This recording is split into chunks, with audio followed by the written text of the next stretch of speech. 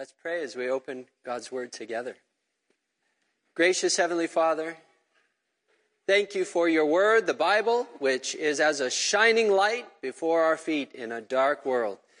I pray, Lord, that you would shine your light upon us this morning, just now, and that you would help us to understand from your Word how we can have functional families that can bring glory to your name.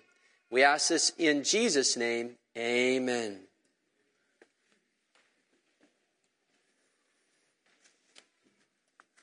Well, I have good news this morning. I remembered my suit jacket.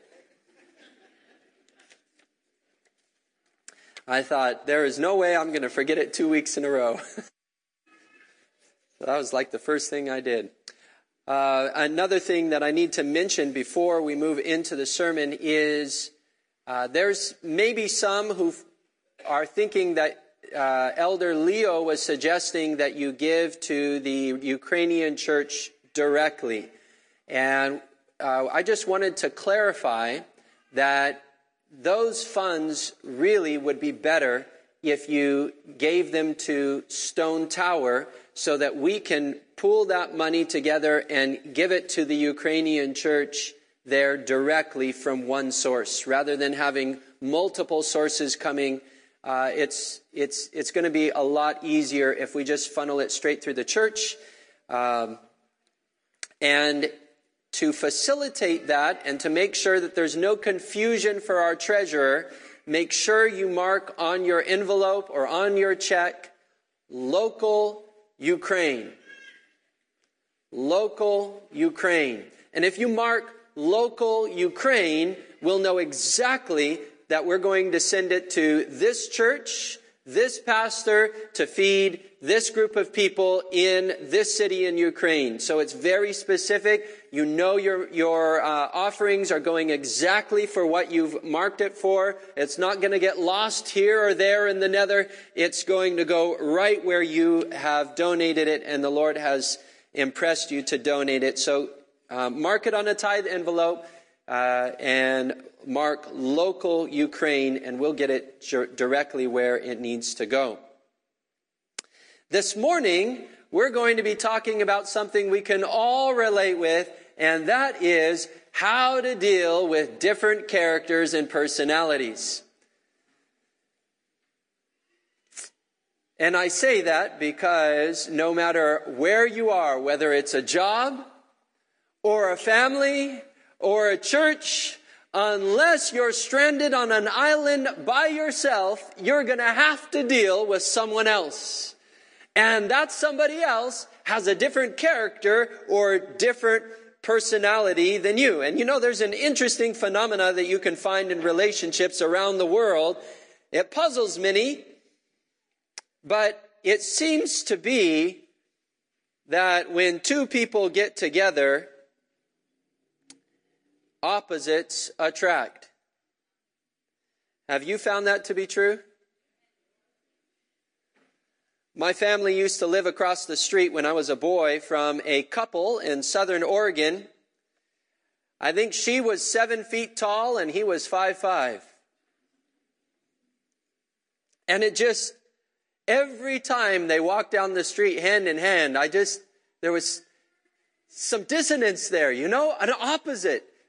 I expected some sameness, but there was an opposite. Now, I don't know, they probably got along just great and had a wonderful relationship, but it is true, and you find it everywhere you go, whatever country you're in, opposites attract. My grandparents were an example of this. My grandfather was a Democrat, and my grandmother was a Republican. You should have sat there and heard them as they debated one another while the presidential debates were going on. My grandpa, you know, the Democratic candidate would make a point and grandpa would say, "That's right, that's what we need in this country." And grandma would shake her head and say, "That's why no one's going to vote for him." Politically opposed. Grandma and grandpa weren't just politically opposed. They even rooted for separate football teams.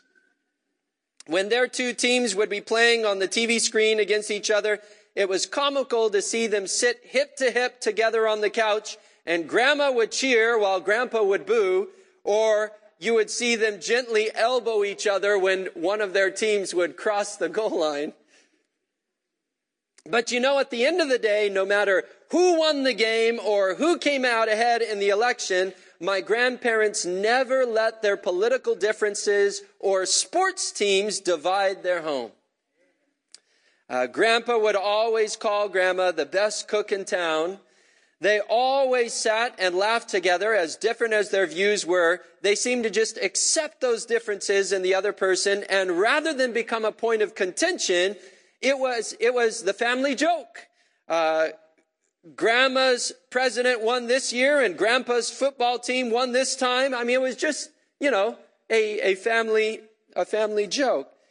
Rather than seeing one another as enemies, they were able to bring their marriage an understanding of one another and an acceptance of their differences that allowed love to flourish in the midst of diversity. And I cherish that legacy that my grandparents left to me, that you don't have to see eye to eye with a person to love them.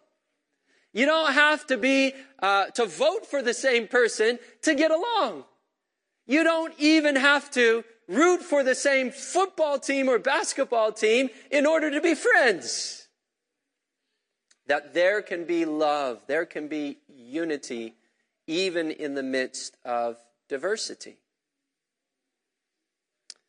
And I'm convinced that one of the reasons God gave us families is to give each one of us an opportunity to learn how to work with people who are different than us, and yet maintain Christian harmony and love.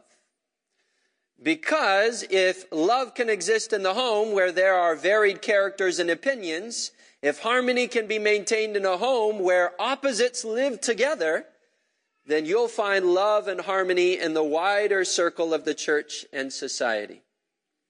Where do we first learn it? We first learn it in the home circle, in the family circle. The family circle is really a training ground. It's a place where we get to learn how to get along with others so that we can bring a greater witness to the world of the power of Christ to transform a life. In John chapter 13, verse 35, Jesus said, "By this shall all men know that ye are my disciples." How? If you give your life for a martyr's death? Is that what he said? By this, all men will know you're my disciples. If you have an Adventist logo on your church. No, that's not what it says. What does he say? If you love one another. And who was he speaking to? All of us, but in the immediate context, he's talking to the disciples who were about as different from one another as you could get. Just think of the diversity that existed within Jesus' spiritual family circle, the disciples. You had Peter, the first to speak and also the first to regret speaking. You had James and John, always ready to call fire from heaven in any disagreement. You had Thomas. You could never convince the guy. You had Andrew, always bringing a new person to the party. You had Judas, who had to always be in control, especially of the money. Perhaps you can relate with some family members who may fit one of the disciples' characters. It's no wonder these guys disputed who would be the greatest in the kingdom. If ever there was a group that shouldn't get along, it was this group. They were different in ages. They came from different occupations, different parts of the country. Their political backgrounds varied. They each had different major character defects. They saw things differently. If this represented Christ's church, then we would expect endless disputes, divisions, and fractures within it. But Jesus gave a prophetic prediction that the world would be converted by witnessing the unity, harmony, and love in the midst of such diversity of opinion and thought. And it was a pillar of his prayer right before the cross that his disciples would be united in harmony as God the Father, Son, and Holy Spirit are united in harmony. In John 17:21, Jesus said that they all may be, what everyone? One, as thou, Father, art in me, and I in thee, that they also may be one in us, that the world may believe that thou hast sent me. And you know, oneness does not mean sameness. Oneness has enough grace and enough flexibility to encompass diversity. I can be different than you, see things different from you, you can see things different from me, and yet we can be one. That's amazing. How does that happen? You know, we look at our world today. Protestants are bombing Catholics. Ukrainians and Russians are bombing each other. You have Jews and Arabs bombing one another. You have people fighting in the streets over who they voted for. You have people divided on every way you could divide society. And yet, Jesus says all of this does not need to bring division, war, bloodshed. And in my church, I'm going to set an example of what I can do with a group of people who are totally different from one another. And that is bring unity, bring harmony, and bring love. By this, all men shall know you are my disciples if you have what? Love for one another. In a little book called Mind, Character, and Personality, Volume 2, page 619, it says, harmony and union existing among men of varied dispositions is the what type of witness? It's the strongest witness that can be borne that God has sent his Son into the world to save sinners. Why? Because another power needs to control me if I'm going to get along with people who don't agree with me.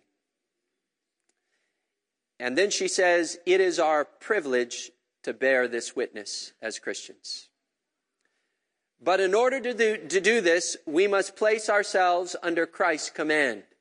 Our characters must be molded in harmony with his character. Our wills must be surrendered to his will.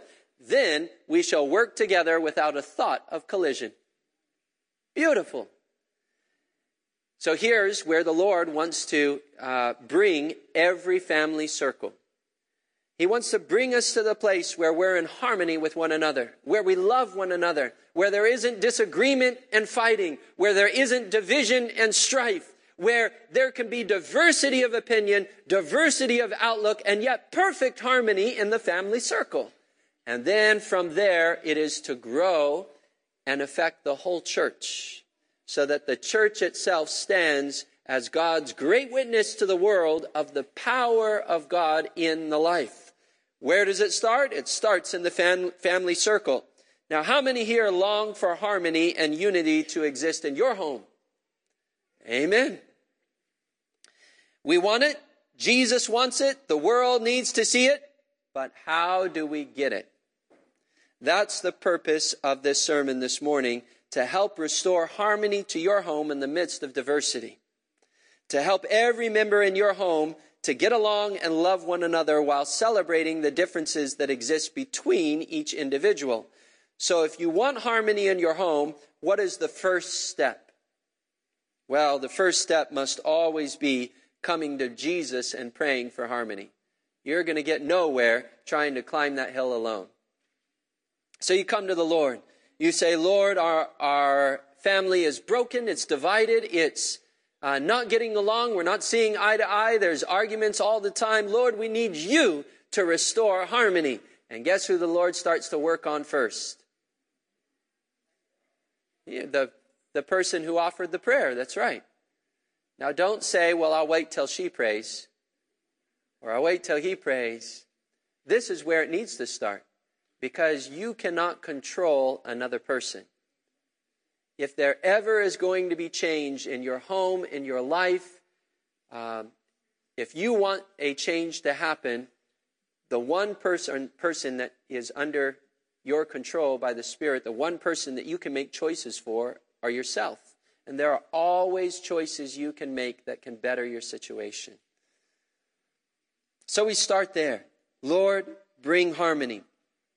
And after we've prayed to the Lord, after husband, wife, and children have all bowed in prayer, asking God to bring harmony and unity to your home, what's the next step? The next step is to recognize and accept that it is God's will for there to be diversity. Not only in the world and in the church, but also in the family circle. Evangelism, page 99, says, from the endless variety of plants and flowers, who made all those things? God's the one who made it. Did he have a perfect plan when he made an endless variety of plants and flowers? Yes, and as we look at nature, we can actually see the will of God for our own families. He didn't make one color flower, one shape of flower, one size of flower. He made an endless variety of plants and flowers. And she says we may learn an important lesson. What lesson is that? All blossoms are not the same in form or color. Some possess healing virtues. Some are always fragrant. There are professing Christians who think it their duty. What does she say? Read it with me. To make every other Christian like themselves. And then whose plan does she say that is? This is man's plan, not the plan of God. In the church of God, there is room for characters as varied as are the flowers in a garden. In his spiritual garden, there are many varieties of flowers. Does God want sameness? He wants diversity. Does God want everybody to be exactly like me? Now, I wish it was that way.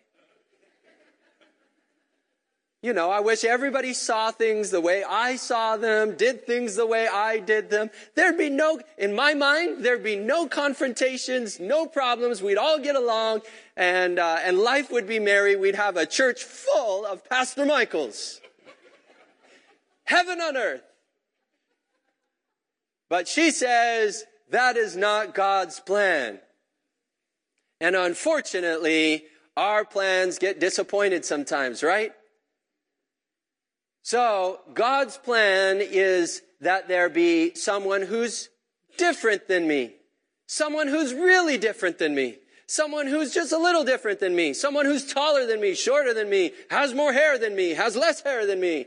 God has made a variety of different character traits and personalities because it takes all of us to reach the world.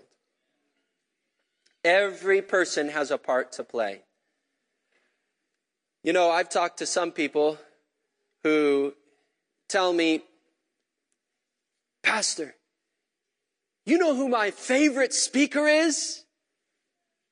And I say, no, tell me. And they'll say, David Asherick, or Stephen Bohr, or someone else. And I go, oh yeah, I've listened to them. They're good speakers. And then sometimes within the same day, I'll have somebody who will come to me who will say, I can't stand that preacher. He talks too fast. Or, man, he's got too high of a voice, or too low of a voice, or whatever. And I've come to realize that if there were one single preacher, your favorite preacher in the world, very few people would be reached as well. It takes multiple different characters, multiple different preachers, multiple different personalities in order to reach the world for the Lord. There are individuals who, because of my personality, I'm not going to be able to reach as well as you. Because God has given you gifts and talents and a mind and a personality and whatever. Perhaps even you speak a language that I don't speak. Or maybe it's that you can reach that person because God created you a different gender than he created me. You know, Ellen White talks about women can reach people in their homes better than men can. You say, well, that's unfair. I'm sorry, that's just how it is. That's just how it is.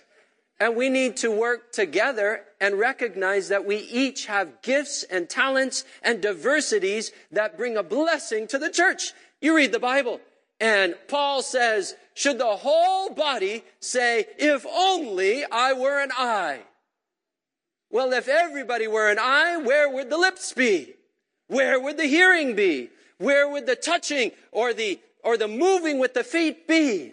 I thank the Lord that I'm not just one big eyeball. How many would agree? Aren't you glad that each one of you are a system of various parts that work in harmony with one another, even though they're completely different from one another? And the Bible lays it out that way. It says that the church is supposed to look this way, like a body, with different parts, all working together in harmony for the glory of God. And the family unit is a microcosm of the church. So you may say to yourself, man, I wish my husband were more like me. Or I wish my wife were more like me. Or I wish my kids just did things the way I wanted them to do them. Praise the Lord for the diversity in your family. And begin reframing your perspective and say, Lord, help me to cherish and value and accept and appreciate the differences in my family circle. Because it is God's will that the family circle and the church be different. And this is why God chose a Peter who is always talking and an Andrew who is always bringing someone to be on the team. And this is why God chose a doubting Thomas and a believing Nathaniel to make up his church. Diversity adds symmetry. It brings balance to the family circle and to the church at large. We need the difference we each bring. Now, I remember fishing with my son one day. We were fishing in Washington, and on this day, we weren't fishing for fish. We were fishing for rocks. So we cast out, I'm kidding. We cast out the lure. We were actually trying to catch a fish, but all we caught was the biggest rock in the river. And of course, it stuck on that rock. You remember that, Joshua? And we pulled and pulled and pulled and pulled on that thing. And finally, I turned to Joshua. I was tired of pulling on the line. I said, this thing's never going to come loose, and I am not waiting out in that freezing cold river to go and get that hook. I'll buy you a new one. And I said, we just need to cut the line. It's impossible. From my perspective, my personality, it was hopeless. But Joshua had a different perspective. He had a different personality, a different character. He said, I don't want to lose my favorite fish hook. So he said, Dad, can you give me the pull and I can try? And I thought to myself, I could argue with him and tell him why it's not going to work, or I can just let him find out on his own. So I handed him the fish hook and I sat back and let him struggle. And to my amazement, walking up and down the bank, pulling, letting line out, then pulling and going down the bank and doing it again, he actually got that hook unhooked from that rock. Brought it all the way in, and I looked in amazement, and I said, Joshua, I am so glad that God gave you the character and personality that you have. Because of you, we saved this hook. And he's not the only one. I mean, there are times that my son may be too bashful to ask someone for something, and all he needs to do is turn to his sister, Abigail, who is exceptionally gifted with boldness and the ability to communicate clearly with others. And the obstacle is completely removed, and she is able to do what his character prevented him from doing. Praise the Lord.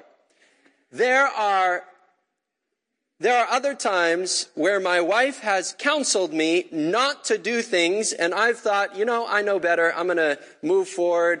And boy, have I regretted it. And I've learned that every member of the family has gifts that can be appreciated. Every member of the family has gifts and a character and a personality that can contribute to the family. No matter how old or young they are, every person has been put in that family by God to bless that family by their gifts and their talents. The Bible shines with this truth. In Ecclesiastes chapter 4, verses 9 through 12, it says, 2 are better than 1, because they have a good reward for their labor. For if they fall, the one will lift up his fellow. But woe to him that is what? Alone when he falleth. For he hath not another to help him up. Again, if 2 lie down together, then they have heat. But how can one be warm alone? And if 1 prevail against him, 2 shall withstand him, and a threefold cord is not quickly broken. We need one another. In harmony with this, Ellen White wrote that we shouldn't seek to conform everyone's views to our own views, but allow for diversity of thought and opinion while seeking for unity, not uniformity. In Medical Ministry, page 269, she says, those who love and serve God should be allowed to follow their what? Their own convictions. Now, do you know what she was talking about here? She was talking about potluck. Well, food. I kind of contextualized that a little bit. She was talking about food, and she was saying, my convictions with regards to food I should not necessarily assume that you are equally convicted. Now, you might be after I show you the Bible text, but I shouldn't just assume that my convictions are yours. She says everyone should be allowed to follow their own convictions. We may not feel justified in doing as they do, but we should not allow differences of opinion to create disunion. And this leads us to our next step towards harmony in the family circle, and that is to allow discussion and input, to allow for the expression of each person's mind and perspective, and to learn to value, cherish, and seek for the unique ways in which your family members see things. Individuality of thought should be encouraged and expressed in the family circle. Now, one of the verses in the Bible that led to my conversion was a verse found in Isaiah chapter 1, verse 18. And it starts off like this. It says, come now, let us do what? Not just let us reason, but let us reason together. In other words, let me listen to you, and then you listen to me. Let us reason together. Let us come to an agreement by sharing our ideas back and forth. And who says this? The one who has everything already figured out. So if you already know the answer, is that a good enough excuse to not reason with someone else? To not listen to someone else? The Lord himself is willing to reason with us. And he says, though your sins be as scarlet, they shall be as white as snow. Though they be red like crimson, they shall be as wool. Now, of all the people who should say, listen to me, don't talk, just listen, let me tell you how it is, God should be able to be the one who tells us. He is older, wiser, infinitely smarter, and by position holds absolute authority. He knows the end from the beginning, and yet in his wisdom, God doesn't force, compel, or dictate to us what we should do or believe. He invites us to come and reason. Think for yourself. Judge for yourself. I gave you a mind, says the Lord. Use it. In the family circle, this practice is especially helpful because unlike God who doesn't learn from us, we actually do learn from one another. I learn from my children. My children learn from me. My wife and I both teach and help one another through our different ways of perceiving the same situation, and this should be celebrated. In Child Guidance, page 228, says God never designed that one human mind should be under the complete control of another. Desire of Ages, page 550. No one has a right to merge his own individuality and that of another in all matters where principle is involved. And then she quotes Romans 14, 12 through 15. Let every man be fully persuaded in his own mind. And then Testimonies for the Church, volume 8, page 212.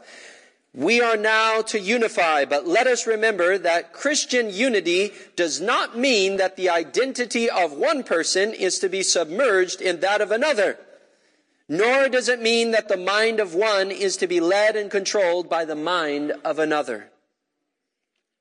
You know what we call a group? As small as the group may be or as large as the group may be, where one person's mind controls the whole group? We call them a cult. There are many Christians out there that will claim that the Seventh-day Adventist Church is a cult. But let me tell you, I don't tell you what to believe. I share with you the Bible. And you get to choose what you place your faith in, what you believe. You get to use your own mind, your own reason. Over and over, you'll hear Adventist pastors say, don't believe me, believe the Bible. Don't believe me, trust in God. Don't take my word for it, check it out for yourself. Because the Bible has enough to convince the human mind. Okay, you say, we've looked at how character, personality, and perspective differences are God's design and needed and even beneficial in the family circle. But how do we deal with different characters? It's one thing to say, okay, you have a right to be different than me, but that doesn't make it easy to get along with people who are different than us, especially in the family circle. So how does this happen? How is it practically played out in our life?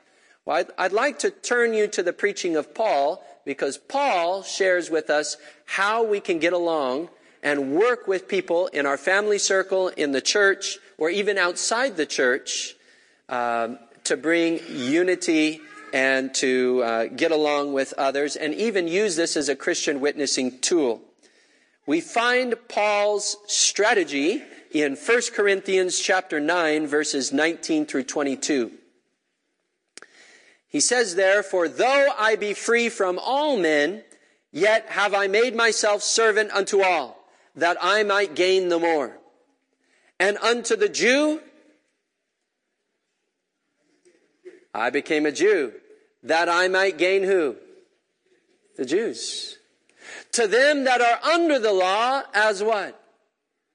As under the law, that I might gain who? Them that are under the law. He continues. To them that are without law, as what? Without law, being not without law to God, but under the law of Christ, that I might gain them that are without law. To the weak I became weak, that I might gain the weak. I am made all things to all men, that I might by all means save some. So,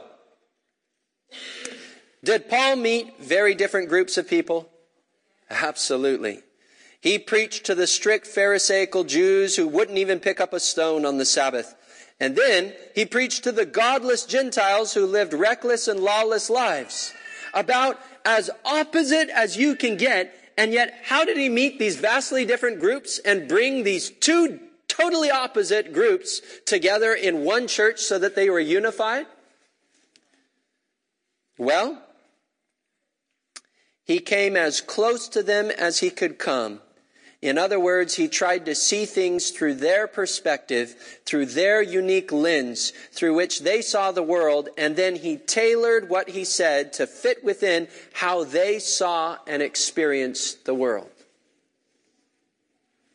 So to the Jews, he would preach the gospel according to the Jewish mind. He would quote the Old Testament. He would point them to the sanctuary. He would talk about the sacrificial system. This is how Paul would reach the Jews. But if he were to use that same strategy with the Gentiles, they would go, what are you talking about? Like, that doesn't make sense at all. So what did Paul do to reach the Gentiles? We don't have to guess, because it's written out there in the book of Acts. In Paul's sermon on Mars Hill, he gave one of the most famous speeches to a Gentile city, the city of Athens. And it's Acts chapter 17, verses 22 through 27. And I'd like you to notice the things which Paul says here. It says, "Then Paul stood in the midst of Mars Hill and said, 'Ye men of Athens, I perceive that in all things ye are too superstitious,'" which basically means, I perceive that you all are very religious. "For as I passed by and beheld your devotions, I found an altar with this inscription, 'To the unknown God.'" Now I'm going to pause here. In the city of Athens, they wanted to make sure that they didn't leave any god out. It's very similar to the Hindu religion. In Hinduism, they worship 330 million different gods. And if something's going wrong in your life, you just got to find out which one you've messed with, and then appease that one, and you're okay. So the Athenians were very much like those in Hindu in that they didn't want to leave any god out. And even in Hinduism, if Christians come and preach Jesus to them, they have to be very careful, because Hindus will just add Jesus to their pantheon of gods. Jesus just becomes another god. One of the fundamental beliefs of the Adventist church was established because of this very reason. Evangelists would go to Hindu countries. They found that many would accept Jesus, but just Jesus as one of many gods. And so they established a clarifying fundamental belief that says, no, you can't just have Jesus as one of your gods. He must be the one and only God. That's it. You don't get a pantheon. You don't get 330 million. You have one who will supply all your needs. So in Athens, they were so scrupulous at making sure that they had an altar to all the gods that in case they left one out, they made an extra altar to the unknown God, whoever that might be. And Paul, when he comes to Athens, notice he doesn't start preaching right away. What does he do? He goes and visits their church. And he goes and he looks through and he sees an altar to the unknown God, and he says, I know who that God is. They don't know him, but I know him. And he says, I found an altar with this inscription, to the unknown God, whom therefore ye ignorantly worship, him declare I unto you. Beautiful. And then he continues and says in verse 24, God that made the world and all things therein, seeing that he is the Lord of heaven and earth, dwelleth not in temples made with hands, neither is worshipped with men's hands as though he needed anything, seeing he giveth to all life and breath and all things, and hath made of one blood all nations of men for to dwell on all the face of the earth, and hath determined the times before appointed and the bounds of their habitation, that they should seek the Lord, if happily they might feel after him, and find him, though he be not far from every one of us.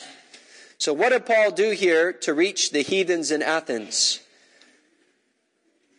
Okay, I'm going to slow it down. First, he listened. Did you capture it? What was the first thing he did? He listened. So often when we come in contact with people who have different characters than us, our first response is to set them straight. Right? Amen. Amen. We want to let them know just where they went wrong. We want to tell them our paradigm, our way of thinking, how we see the world, so that they can come in harmony with me and get their life all fixed up like I have my life all fixed up. And that's how we approach people. I mean, it's just natural. You know, somebody comes in and says, hey, look what I bought, dear, a tub of ice cream. What did you buy that flavor for? You know I don't like vanilla.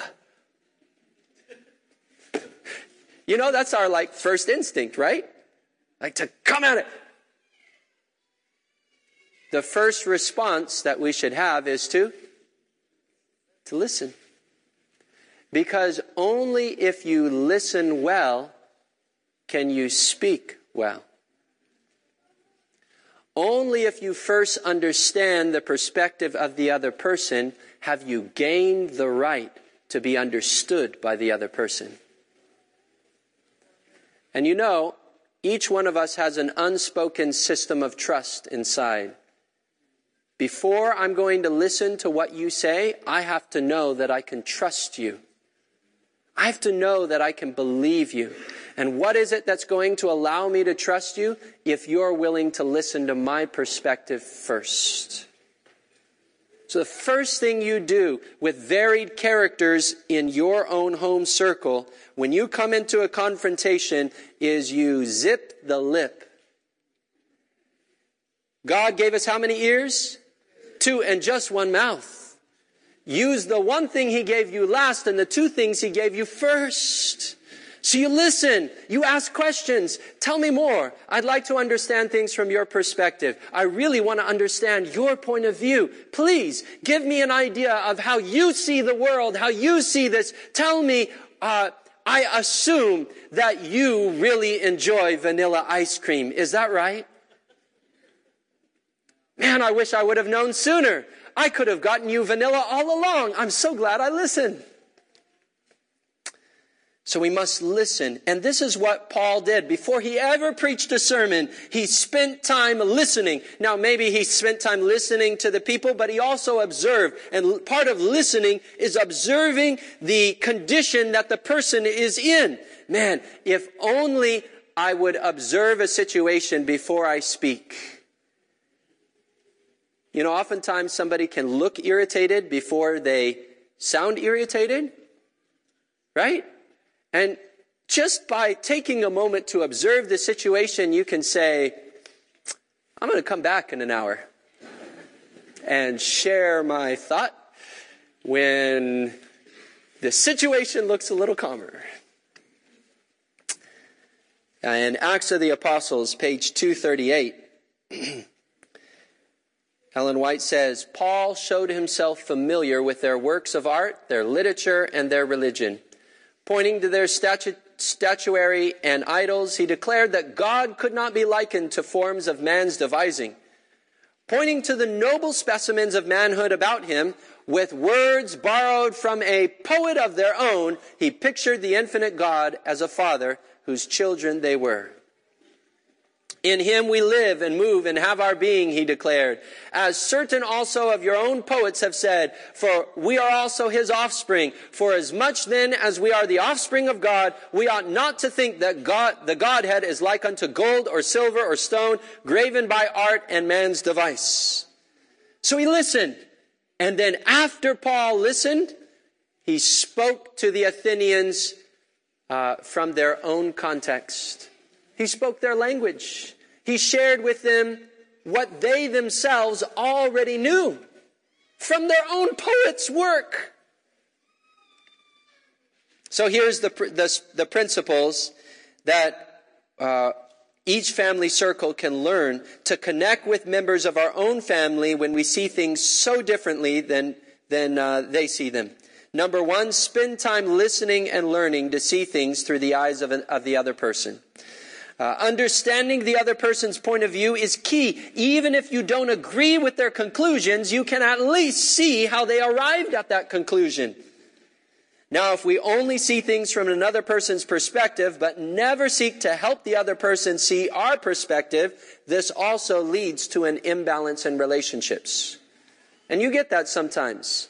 You know, you've heard of a people pleaser? A people pleaser will sit there and listen to everything you have to say and nod their head and say, but they never share any of their own viewpoints. And in that sort of a relationship, there is also an imbalance. One person is still controlling. There must be a sharing of your own thoughts. The only difference is that you listen before you share your own thoughts. You have a context before you share your own thoughts in that context. If Paul had only sought to understand heathenism, but never sought to teach the unconverted world the truth about God, which represented his perspective, Paul's time in Athens would have been fruitless, and either Paul would have converted to heathenism or unity would never have been truly attained. So, number 2, Paul used what he learned about the views of others to share his own viewpoint. He used the altar to an unknown God. He used the writings of their own poet, all to lead their minds through the channels they were most familiar with to a knowledge of the truth, to a knowledge of God, and to a knowledge of Jesus Christ. So if you want to reach someone who is logical, use logic. If you want to reach someone who is emotional, use emotion. If you want to reach someone who is simple, then you need to speak with simple concepts. If you want to reach someone who is over you, older than you, or in a position of authority, speak with respect and honor for the position they hold. You need to take your words and put them in the context of the person you're speaking to. This is what Paul did. When we approach people from their position rather than from our position, we gain their trust and their heart opens to our suggestions. And in order for there to be harmony and unity in the family, there has to be trust and an openness of heart to one another. Feeling that someone understands you awakens trust and brings even opponents together. Now, how do you describe a skyscraper to an indigenous tribal person in the Amazon who has never left the jungle? Well, you can't use terms like steel, concrete, high-rise. That person's going to go, what? Right? What sort of terms do you have to use if you're going to describe a skyscraper to somebody who's never left the jungle? Yeah. Exactly. A tree, a mountain, a really tall hut. And this concept of changing the way that you relate to people by first listening and learning their perspective is brought out in one of the best stories I've heard, one of the best mission stories I've heard, called The Peace Child. Maybe you've heard of this story. It's a true story, and it's one of the most captivating stories of this biblical concept that's brought out in The Peace Child. Don Richardson, he was a missionary to Papua New Guinea. He was sent to minister to the Sawi tribe, a tribe who practiced human cannibalism, which is eating other people.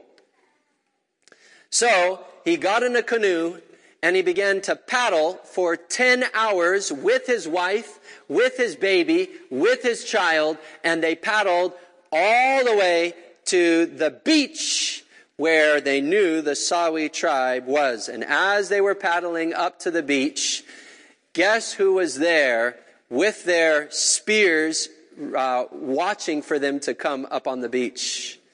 It was all the warriors of the Sawi tribe. So they landed on the beach. And as they got on the beach, they said, well, we can't turn around and paddle another 10 hours back. And we don't know whether they've come to meet us, to bring us to a feast, or come to eat us as part of their feast. But they got out of their canoe and they walked up the beach. And as they walked up the beach, the whole tribe of men ran to them and surrounded them. And Pastor Richardson said that they surrounded us and pressed us so tightly in the circle in the midst of them that we could not even move. And he said, in silence, they all just stared at us. And he said, we stood there in total silence for a few moments until finally one of the warriors began to chant. And he began jumping up and down, saying, Asa, Asa, Asa. And at that, all the tribal warriors began to jump up and down with their spears in the air, chanting with joy, Asa, Asa, Asa. They had heard from a tribe far away that the missionaries bring medicine, they bring steel, they bring fishing nets, and now the first white missionary to come to their island had finally arrived, and they thought, finally, we get spears made out of steel, we get fishing nets, we get medicine, Asa, Asa. They were all happy, and boy was the missionary family relieved that they weren't for dinner. Well, Pastor Don Richardson and his family, Nick's task was to build a little house there among the people. They built a house, and then before he could present the gospel to them, he had to learn the Sawi language. And how are you going to learn the language of a group of people when there's no dictionary, there's nobody there to teach you? You've just been dropped in the middle of a tribe. What are you going to do? Well, the most natural thing to do is to go around and point at something, and hopefully the person would say the word of the thing you're pointing at, right? How many would do that? So here's the problem. Everything he pointed at, they all said the same thing. Didn't matter what it was, a coconut, a house, it was the same word over and over. Redig. Redig, redig. Every time he'd point and tug on somebody and point, and they go, redig, redig, redig. Later he learned that they were saying finger, finger, finger. In the Sawi tribe, you don't point with your finger. You know how you point at something? With your lips. So, he had to learn that if he wanted to learn what the different things were around him, he couldn't point with his finger, because all they would say would be redig, redig. So he pointed with his lips, and bit by bit, he began to learn the language of the Sawi tribe. And as he learned the language of the Sawi tribe, eventually, after several years, he got to the point where he could share the whole gospel story in the Sawi language. So he gathered these cannibals together, and they all sat, and he began sharing the story to the Sawi tribe of Jesus. He shared the miracles of Jesus. He shared the life of Jesus. He shared about Jesus going to the Garden of Gethsemane. He shared of how Judas, one of Jesus' own disciples, betrayed him and caused him to be crucified. And as soon as the tribe heard about Judas, they all jumped up and down with joy. And they all said, Judas is the hero! Judas is the hero! And he thought, what is going on? You see, he didn't understand that in the Sawi tribe, the hero is the one who can make you think he's your friend, and then at the very end stab you in the back. That was the one who was the hero in the Sawi tribe. It's the one who could be the most deceitful, who could actually be considered a disciple, and in the end cause you to come to ruin. He was the hero of the story. So when he presented the gospel, the savior, or the one who all the Sawi tribe looked to, was Judas. Oh no, this is not going okay. I mean, the last thing you want to do is spend your life to share the gospel with a tribe and have them walking away saying, we all want to be like Judas. Right? What was he going to do? He had no idea. He prayed. He said, Lord, please teach me how to reach this tribe. Well, it just so happened that war broke out with another tribe. Don and his family were caught up in the midst of the carnage. There were people that were literally being shot with arrows to death right outside his home. And he kept saying, let's end this war, let's end this war. But the Sawi people are a bloodthirsty, very proud people who will never end a war because they are going to either conquer or be conquered. They're not going to be defeated. They're going to be like Judas, treacherous and fierce. And so finally, Pastor Don told them that he was going to leave with his family because he was not going to continue to be caught up in this war. Well, the Sawi didn't want to lose their medicine or their fishing nets or the good things that the missionary brought. And so they decided to end the war through a very unique tradition that had been passed down for years and years and years. In order to keep the missionary with them and end the war, the leader of the Sawi tribe offered his own son to the other tribe as a peace offering. And it was called the Peace Child. And as long as this child lived, there would be no war between the tribes.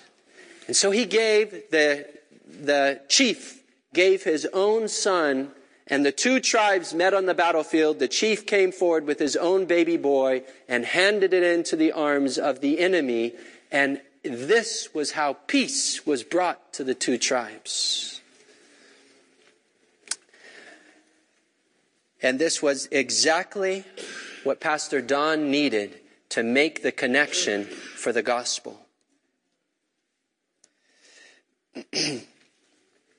After the war, Don began to describe the gospel in terms of the peace child. Jesus was the peace child offered by our Heavenly Father to end the war which our treachery and sin and bloodshed has brought. Jesus was how God would bring peace to a tribe and bring an end to death and bloodshed and bring human beings back to God. It was Jesus, the peace child, who their only hope was in. And finally, they got it. Finally, they got it. That there was something more important than Judas, and it was Jesus.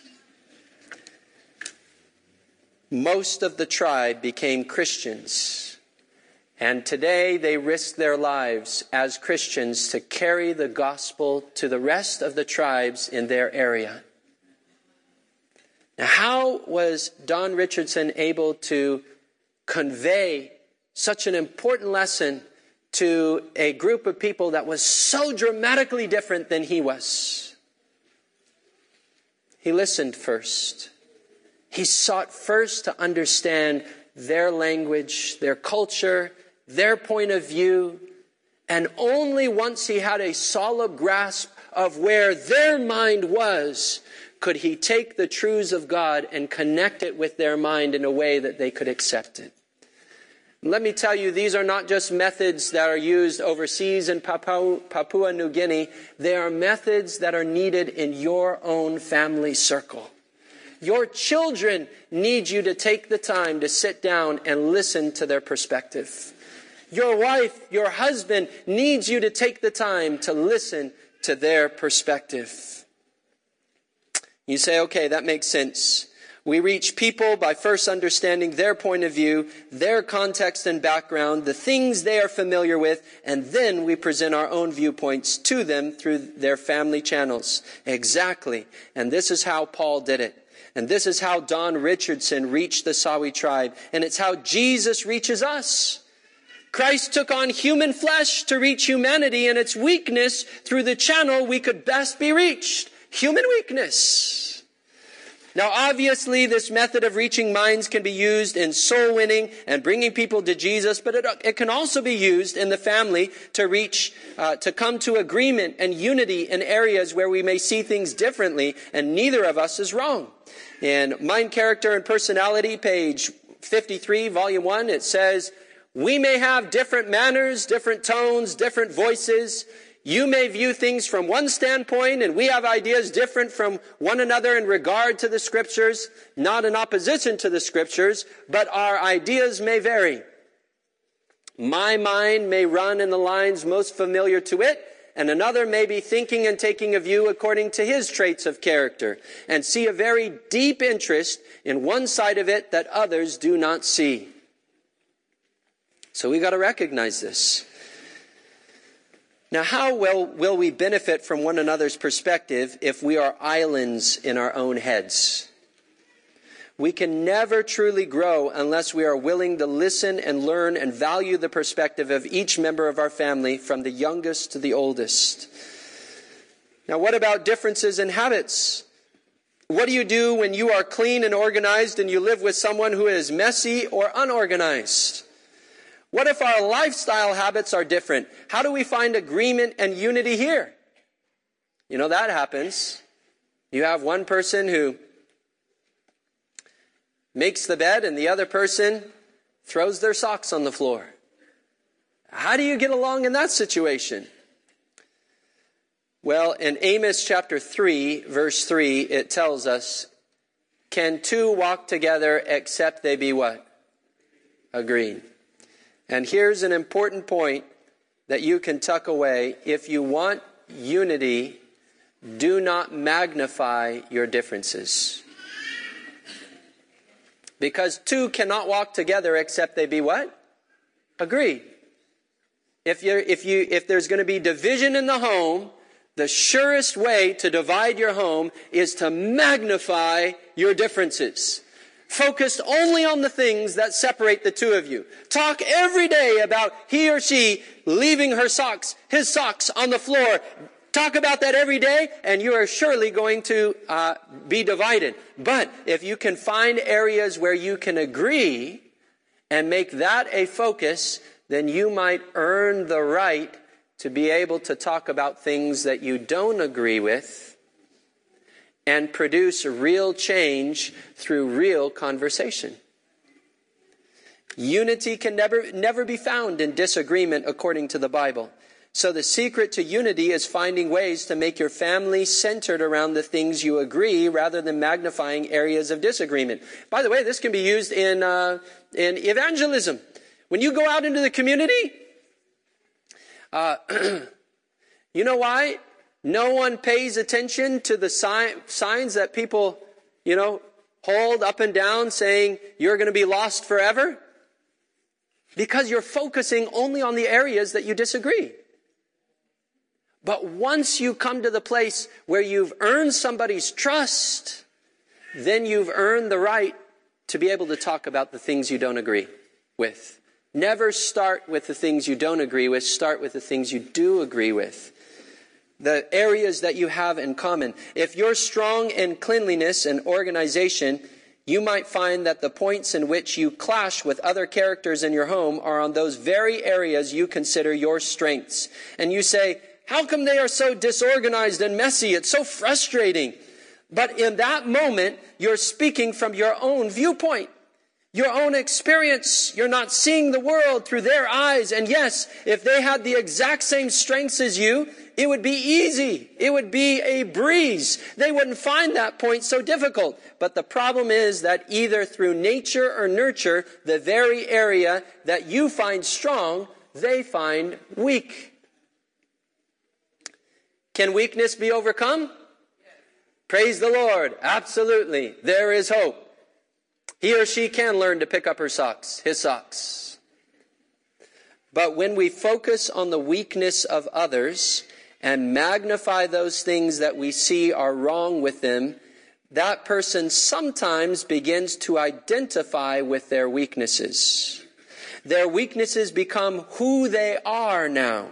It becomes part of what makes up their uniqueness in this world, and instead of promoting change in that person's life, focusing on their weakness and criticizing them for it deepens the problem from just a weakness to now a skewed identity.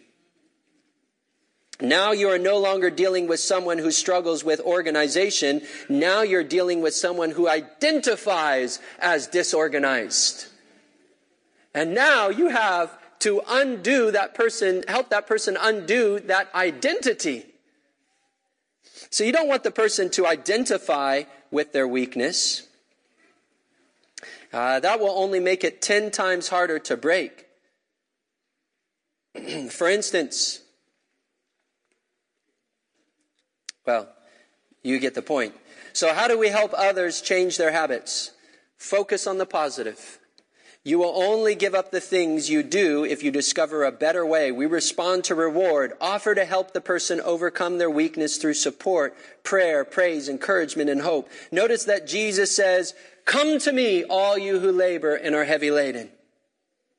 He says, "I will give you rest." He says, "Cast all your cares upon me." He says, "Be anxious for nothing, but in everything let your requests be made known to God, and the peace of God will guard your hearts and minds." Jesus doesn't just stand over us and tell us all the ways that we're not united with Him.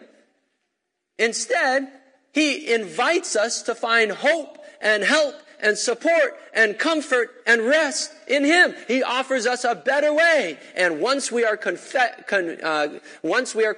that Jesus' way is truly better than the way that we've been living, it is at that point that we are willing to give up our weaknesses.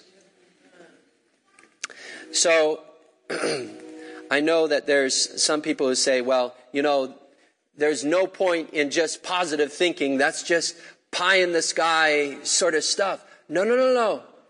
Being a positive person is powerful in the lives of other people, and we need more positive Christians. People who will speak and think and act in a positive, hopeful way with those around them. In the meantime, affirm the people in your life that they are loved, valued, respected, and accepted for who they are. And all of that can be true at the exact same time as you are working towards change, agreement, and resolution. Romans 12, verse 21 says, read it with me. "And be not conformed to this world, but be ye transformed by the renewing of your mind, that ye may prove what is the good and acceptable and perfect will of God." And then verse 21 says, "Be not overcome of evil, but overcome evil with good." The key points of the sermon are that we work with different characters by coming close to people, understanding their perspective before sharing our own, and creating a positive atmosphere where harmony can flourish. We can hope to have that little heaven on earth that the Lord desires for your family circle. Are you committed to working towards harmony in your home? How many today would like to listen more and listen better to those you love? How many today would like to ask the Lord for help in bringing harmony to your household? Amen. Let's pray for that together. Heavenly Father, we know and understand that there are people in our lives who we struggle with, who have a different character than us, who have a different way of viewing the world than us. And Lord, we need your help to find harmony and influence in the lives of these individuals, whether they be in our family circle or outside our family circle. And I pray, Lord, that you would help us as we work to develop skills in reaching people for you and bringing harmony and peace to our relationships. I pray that the principles that you have laid down in your word and through the spirit of prophecy can bless the families in this church and can bring that harmony, that peace, that hope, that help that you desire to bring to every family. And we ask this in Jesus' name. Amen.